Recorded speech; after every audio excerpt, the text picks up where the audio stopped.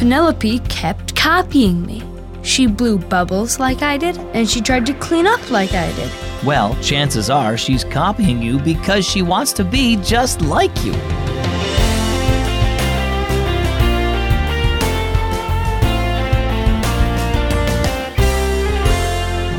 It's a great day here at Keys for Kids. As always, I hope that you're doing well. My name is Zach. If younger kids ever try to act like you by repeating what you say, copying your actions, or by wearing similar clothes, they do it because they like you, so you should take it as a compliment. Now, if you love Jesus, then you should copy him. Look at what it says to do in 1 Peter 2:21. Christ gave you an example to follow. He suffered for you, so you should do the same as he did. Now, let's listen to our story.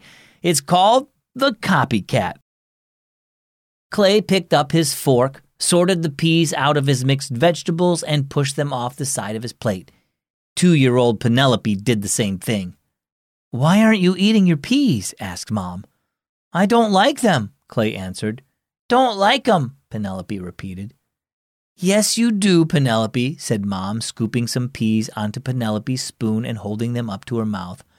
"Yum," Penelope said. "More." A little later, Clay blew bubbles in his milk. Wide-eyed, Penelope watched him. Then she picked up her glass of milk and blew bubbles in it, spilling milk all over the table. "Clay, get a towel and help clean up your sister's mess," said Mom. Clay obediently got the towel. As he began wiping the table, Penelope grabbed it. "Me too," she said, trying to wipe the table. "You little copycat," Clay grumbled. "Mom, make her stop copying me." "She copies you because she loves you and wants to be like you," said Mom. "You need to remember that no matter where you are, others are always watching you," Dad told him.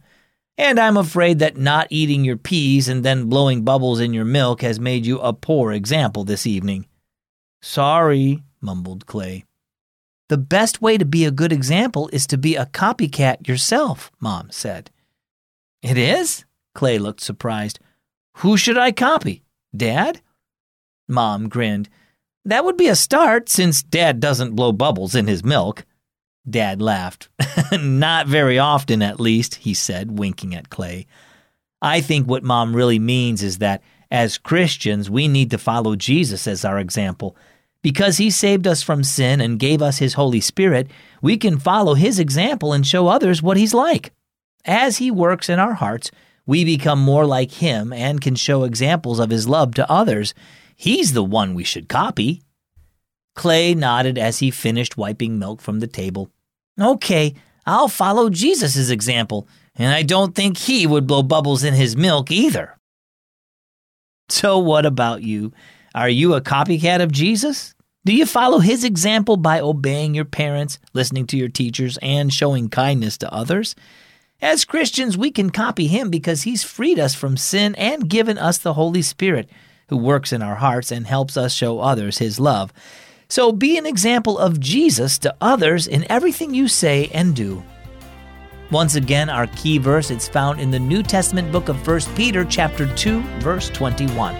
Christ gave you an example to follow. He suffered for you, so you should do the same as he did. And our key thought for today: be a copycat of Jesus.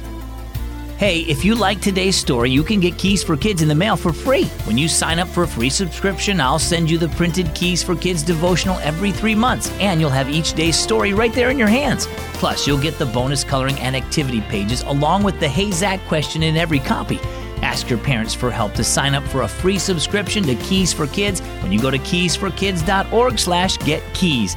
That's keysforkids.org/getkeys. I'm Zach with Keys for Kids.